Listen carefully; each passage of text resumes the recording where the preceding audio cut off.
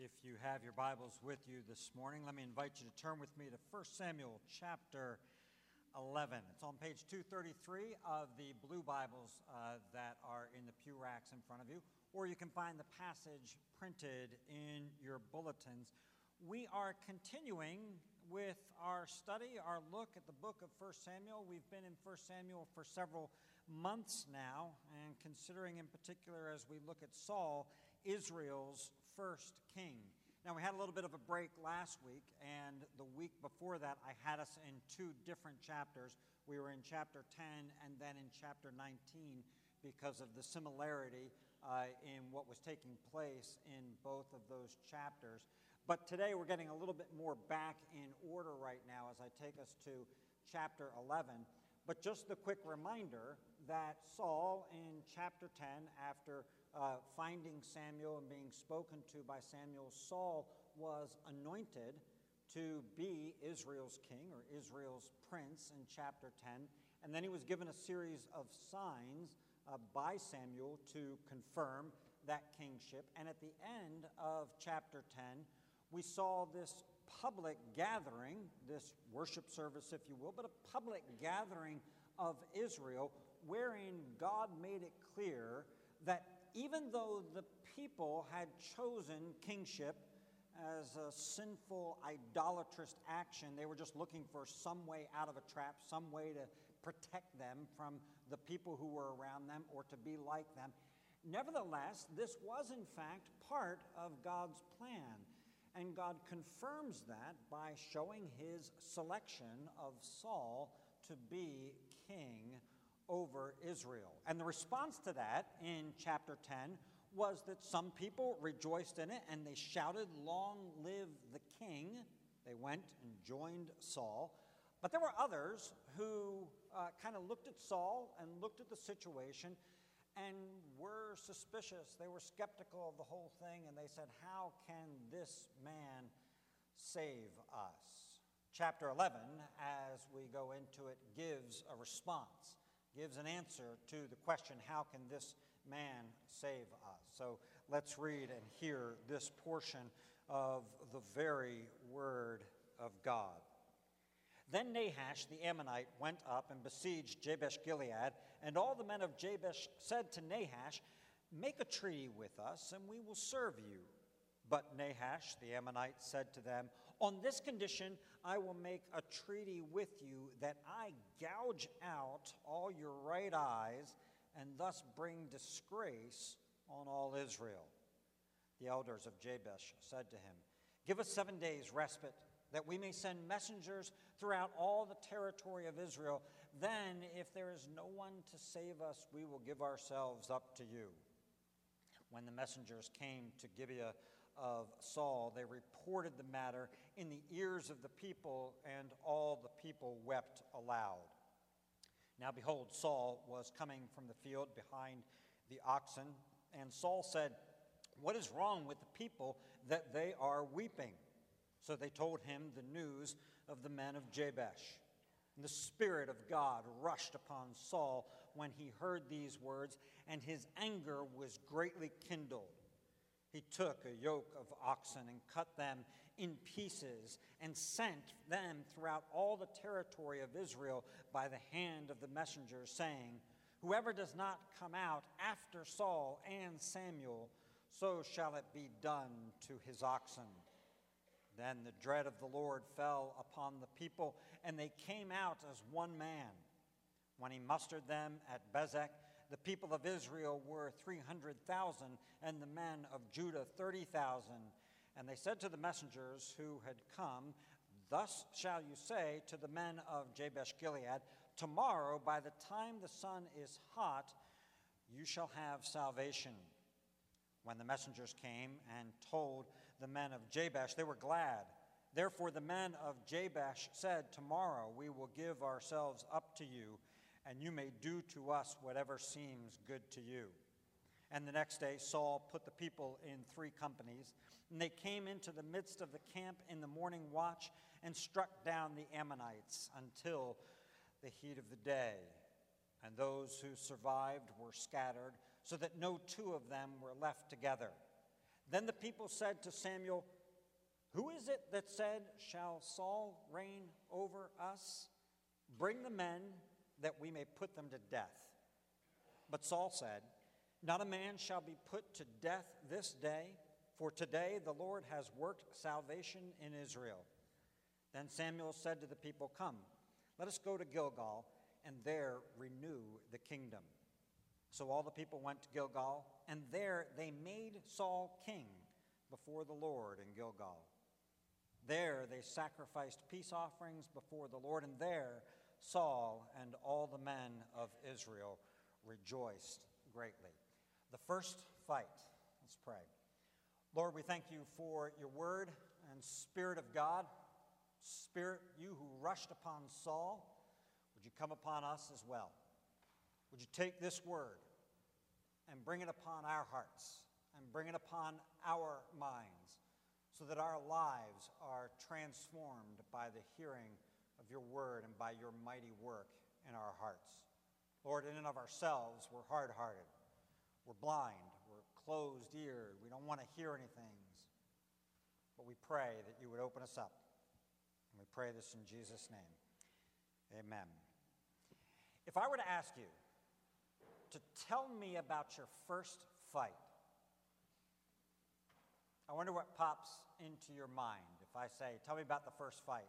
Maybe your mind immediately goes back to grade school, and you think of some incident that took place on the playground, in the hallway, probably not in a classroom, but on the playground, in the hallway. Those were where those sorts of things happened. Or maybe if you're married, when I say, "Tell me about your first fight," you think of the first fight that you had as a couple that was serious.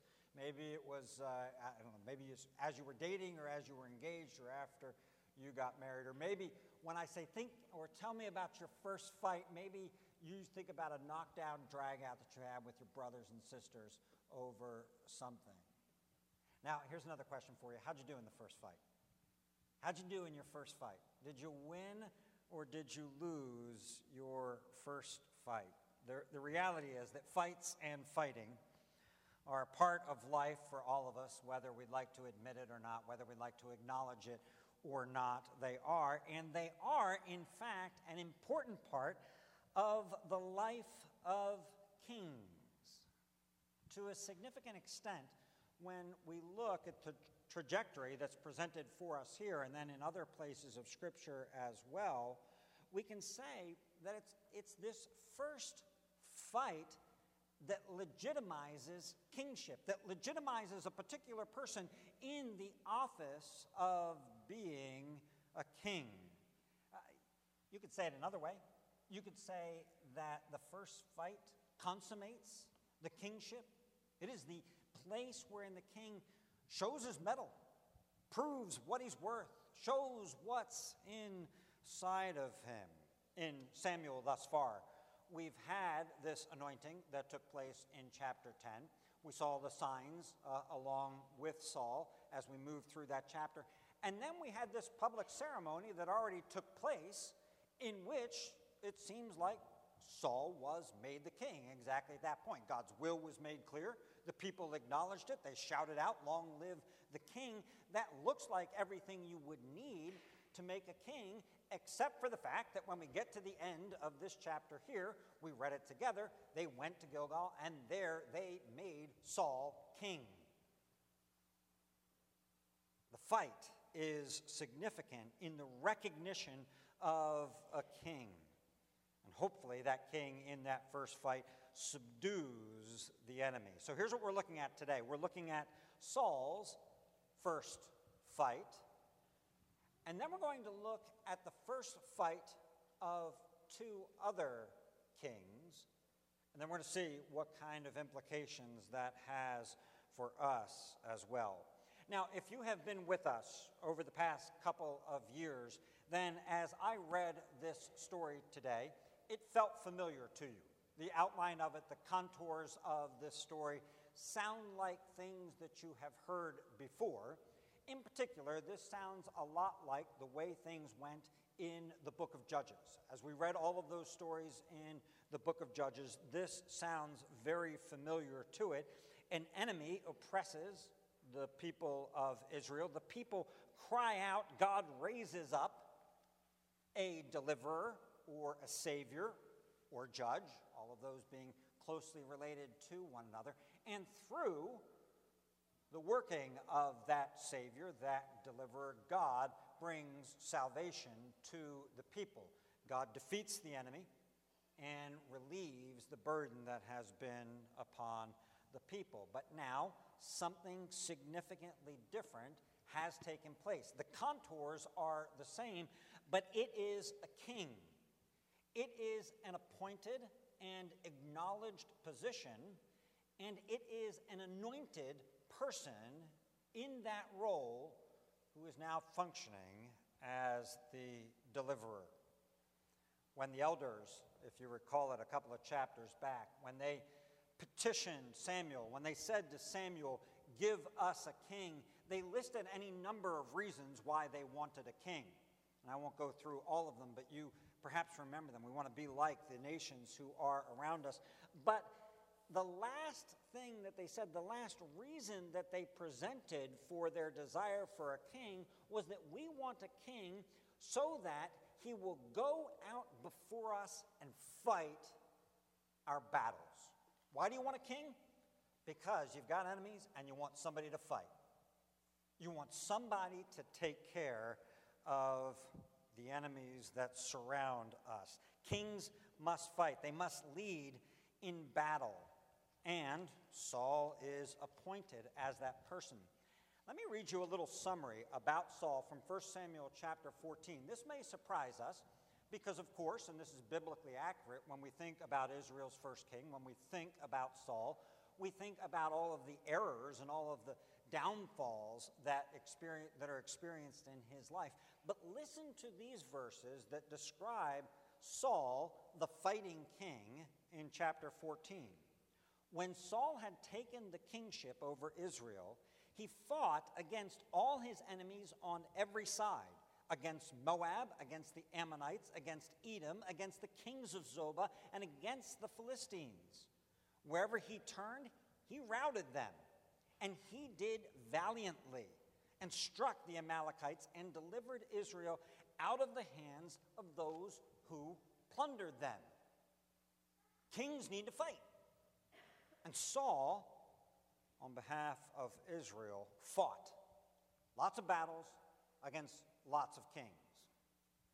In our passage here, as we read it, you saw that Saul returned to his home, and he's found in the field plowing behind the oxen when he gets word of that monstrous threat from Nahash and the plea of the people from Jabesh Gilead, the plea of the men, he hears of it. And here's what we want to recognize.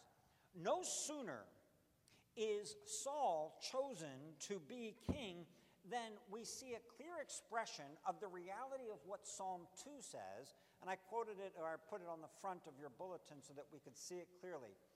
The kings of the earth set themselves, and the rulers take counsel together against the Lord and against his anointed. This is the first time that Israel has had an anointed king. And what that serves as is this huge event in redemptive history. We haven't had a king in Israel before, and now we're establishing this position, an anointed king over Israel. It's a huge event in redemptive history, but it's a loud ping on the radar of Satan. He goes, whoop, all through history. I've been tracing these men all through history, and now, bing, a ping right here. A king has been established, and it gets his attention. Just like Psalm 2 says, it gets his attention so that you're going to turn against the Lord's anointed when he is on the earth. Now, I find it hard to know, to go back to this immediately, I find it hard to know what to make of Saul being in the field behind the oxen at this point. On the one hand, I like it. I like the fact that kingship didn't seem to go to his head, and he's still a man of the field, and he's still out working with his hands. I like that. But perhaps he should have been establishing a government. Perhaps he should have been putting people in key positions and establishing the army to begin to defend the people. It's hard to know exactly what to make of that, but there he is in the field when he gets news of that. In any case, I think there are two things in particular to highlight here that precede the fight, that go before this fight. And the first is the one that you will recognize from the passages that we looked at 2 weeks ago. The first thing to see here is that the Spirit of God rushed upon Saul.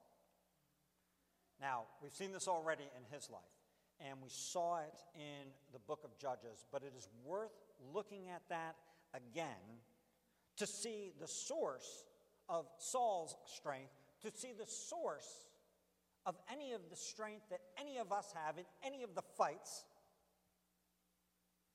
in which we're engaged, is the Spirit of the Lord God being upon us. Now, let me say something at this point, because if you know anything about the book of 1 Samuel, you know things regarding the Spirit in Saul's life are going to get very complex, and they're going to get very complex very quickly here. So let me make a point. When we are looking at this aspect of the Spirit of God empowering Saul, we are not looking at the saving work of the Spirit of God in Saul's life. Not looking at the salvation of a soul when we're looking at the working of the Spirit here. What we're looking at in this particular point is that the Spirit of God is coming upon a person for a particular purpose, a particular task, or a particular role that that person has to play. The very indication that back in chapter 10, the Spirit of God rushed upon him, and here in chapter 11, the Spirit of God rushed upon him, and in chapter 19 that we looked at, the Spirit of God rushed upon him, is indicative of the fact that this is not the abiding presence of the Spirit of God that saves. This is the empowering work of the Spirit of God to, in this case, defeat the enemies that have abounded. But the Spirit of God rushes upon Saul for the task that confronts him. Secondly, what I want us to see that is also connected to what we saw last week is the connection that exists between the Word and the Spirit. The people are rallied to come out for war after, not just Saul, or after, meaning in the name of, let me just say in the name of, not just in the name of Saul, the people are rallied to come out to engage in this battle in the name of Saul and Samuel. In the name of the one upon whom the Spirit rests as king over Israel, and in the name of the one through whom the Spirit speaks the word of God to Israel and to kings. The unification of the Word and Spirit is at work here. Those are the things that are empowering, that are enabling Saul and then the Israelites to go out into this battle. Now, the fight itself, we're not going to spend any time on this fight itself because it's very briefly described in the text itself. The victory is thorough, and the Lord is given the credit for the victory. And an answer is thus provided for those who doubted Saul or doubted the Lord's abilities to save through a man like Saul. And that's why when you get to the end of it, you have this question, where are those ones who said that? Bring out the people who doubted the Lord's work, who doubted that the Lord could work through Saul. Let's have done with them. The answers are provided. God can work even through Saul, and this kingship is renewed, to use the language that is here.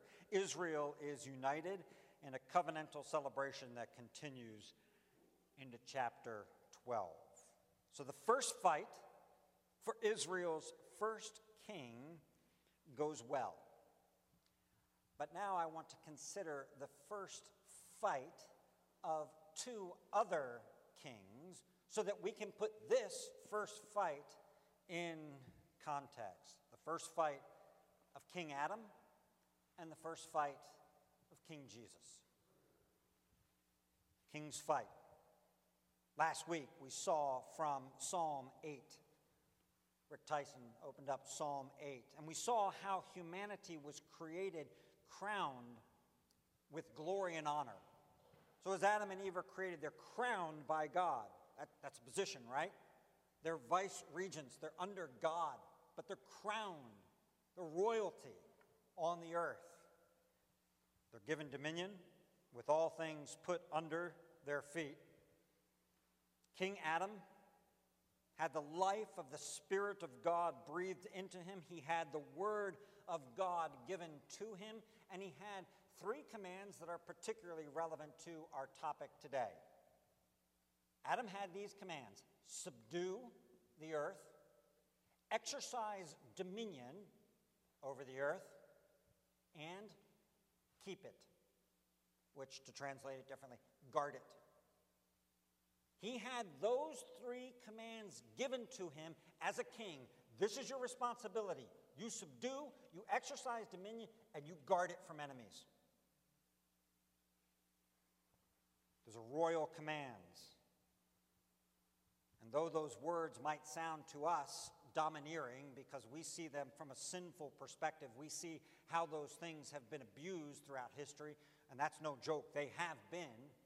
Nevertheless, had Adam and Eve exercised them, they would have exercised them beautifully, and they would have been forcefully employed. But even this perfect king in this, can we call Eden, Edenic?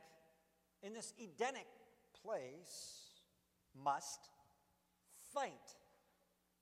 He has to fight. He's a king, and that's what kings do. He should have protected his wife.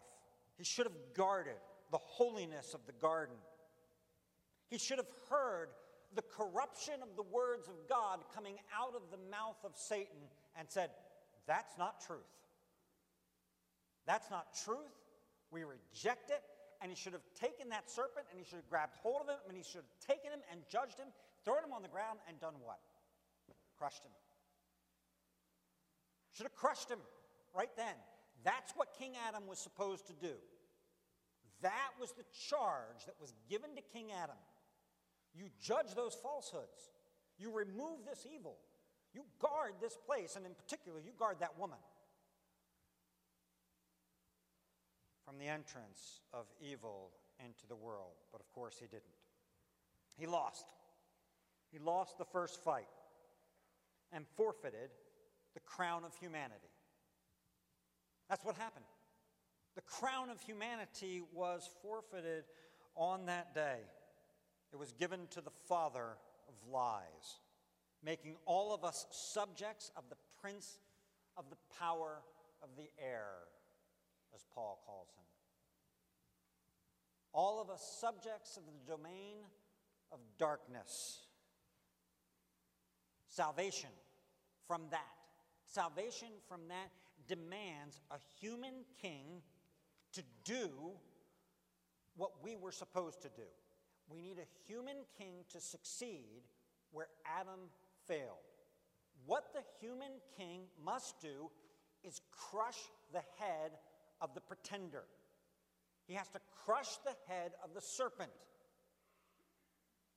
to protect the people.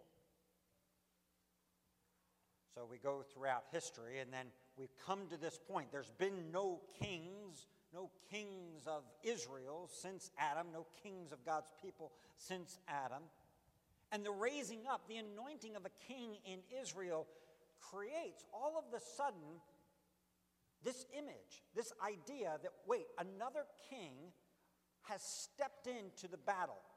Before this, we've just had people who've come up for little points and times and things like that, so be it, okay. But now, a king has been raised up to step into the battle.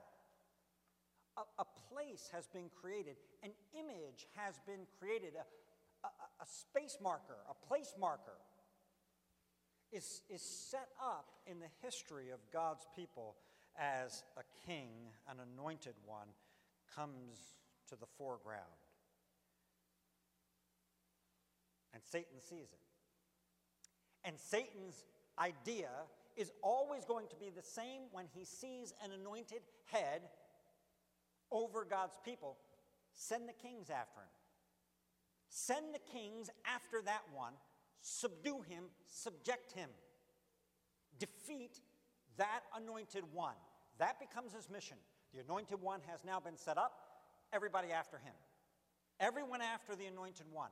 We kill the anointed one. We preserve the domain of darkness. We preserve the rule of darkness in the world. And the failure of Israel's kings to sustain any kind of victory creates this longing for the coming of another anointed one. So enter Jesus. Jesus enters into the world, and as he enters into the world, what do we read? A king is trying to kill him. A king is trying to kill him. The anointed one has come into the world, and Satan says, Herod, get him. Get him now. Send out everybody over there to kill that anointed one as soon as possible. He's anointed officially at the baptism by John. And immediately, what takes place after the baptism of Jesus? He's led into his first fight. Because that's what kings do. Kings fight. Kings go into battle. And so the Spirit of God leads Jesus as the Son of Adam, as the Son of God. And of course, in his fight, Jesus is not in a garden, but he's in the wilderness. He's not full, he's fasted. He does not have 300,000 men plus 30,000 of the men of Judah, though he could have, if he desired, 12 legions of angels at his side. He is there by himself, and Nahash is not the opponent. But the prince of darkness himself is the opponent of the anointed human king at his first fight. Satan thus to Jesus, so you're the anointed one. You're the one. We've been waiting. Wait, there have been a lot of people who have kind of had this title along the way, the anointed one of God. But you're saying you're the anointed one, the one with a capital A. There have been lots of sons of God, but you're saying, no, that you're the Son of God, capital S. You're the one. You're the anointed one. The human who's going to stride against me, who's going to come to battle against me. So Satan tempts him. And when we think of the temptations of Jesus in the wilderness, we kind of apply them, and this is fine to do this, to the temptations that might confront any of us. But if you look at them more closely, they are temptations that are particularly associated with the fact that he is the anointed king, that he is the Christ. That's what's being challenged by Satan. Show me your power, right? Okay, so it's not just about wanting bread. It's show me your power. Because you say you're the powerful one. You say you're going to be powerful enough to beat me. Show me it. The next temptation has to do with his authority. I've got this authority, says Satan.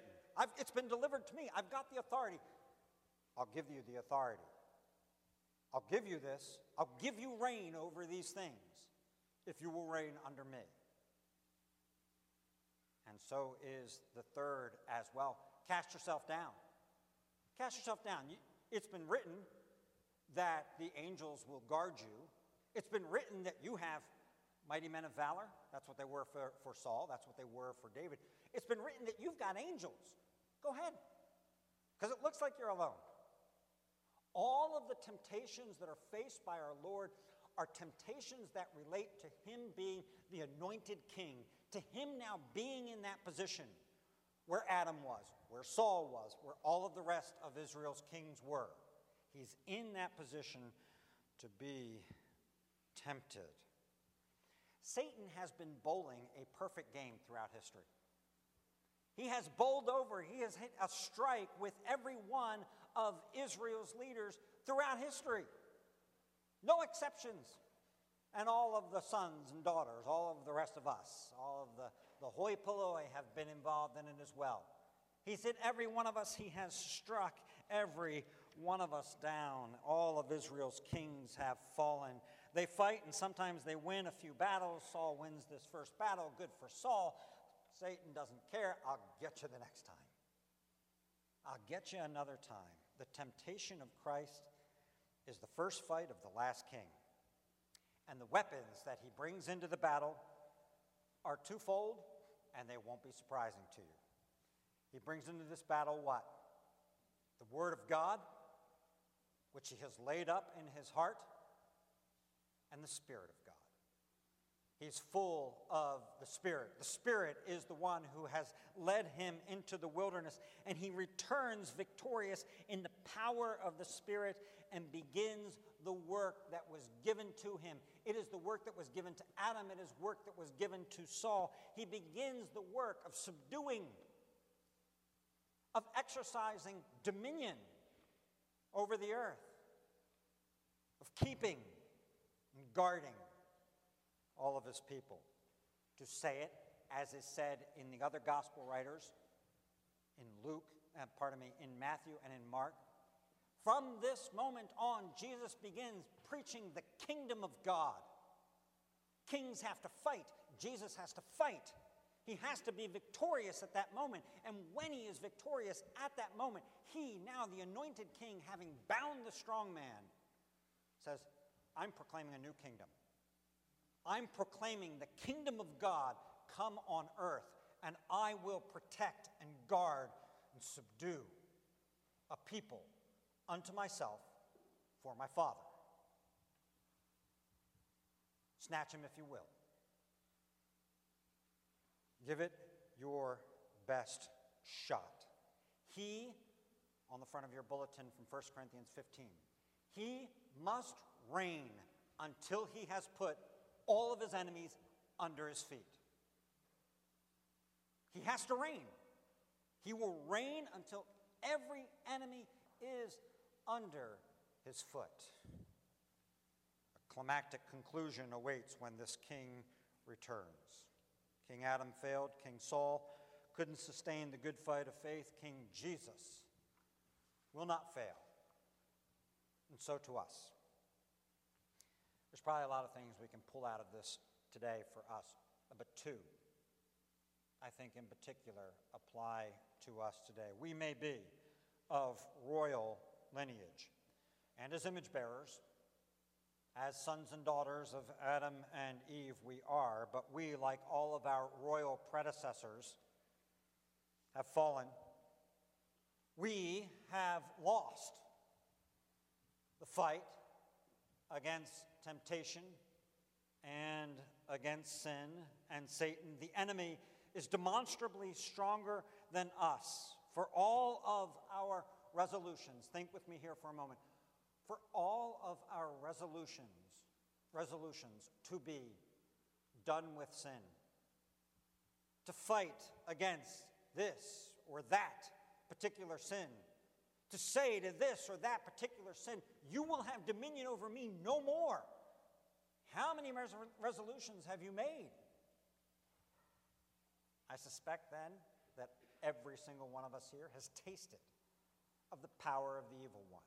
We know defeat. We may look down on Saul in just a couple of chapters, but we know the taste of the bitterness of defeat because you failed, we've failed in the resolutions that we have made to overcome him. And therefore, what we need is not, in the first place, a resolve to fight more boldly. We need, in the first place, a refuge. We need, in the first place, to find an anointed king who will fight our battles for us. Yes, it was sinful when Israel requested that. It was idolatrous. But at the same time, God used it to make this image. People of earth, You need a king. You need a king who will fight and who will defeat sin and Satan. And to us, a son has been given. The Lord Jesus has come. And the good news about the Lord Jesus is that he, as king, is willing to take enemies and turn them into friends. For enemies is what we were. Enemies is what we were. In the story, we like to put ourselves in all sorts of places. In the story, the reality is we're Ammonites in and of ourselves, in our natural selves. We're those who are in rebellion against the king until the king turns us. And by his grace, calls us into his kingdom. For the sake of your soul, then, people, do not oppose the anointed king. Do not oppose the anointed king. Bow the knee to the anointed king. Kiss the Son, and he will lift you up and give you a seat with princes. Just ask Hannah. She's the one who said the anointed one would do that. She's the one who prophesied that that's what the anointed one would in fact do. Secondly, and I'll be very brief, just a few sentences in conclusion. Secondly, there is for us something else. Would you join me in praying that the Spirit of God would rest upon us in power? This is a unique situation. Parallel to what? Pentecost? The Spirit of God came upon them like a rushing wind. This is a unique situation. But the Spirit of God has broadly been distributed now. Would you pray that the Spirit of God would rest on us with power to take the word and use it not only for our conversion, but for our transformation into warriors in his name.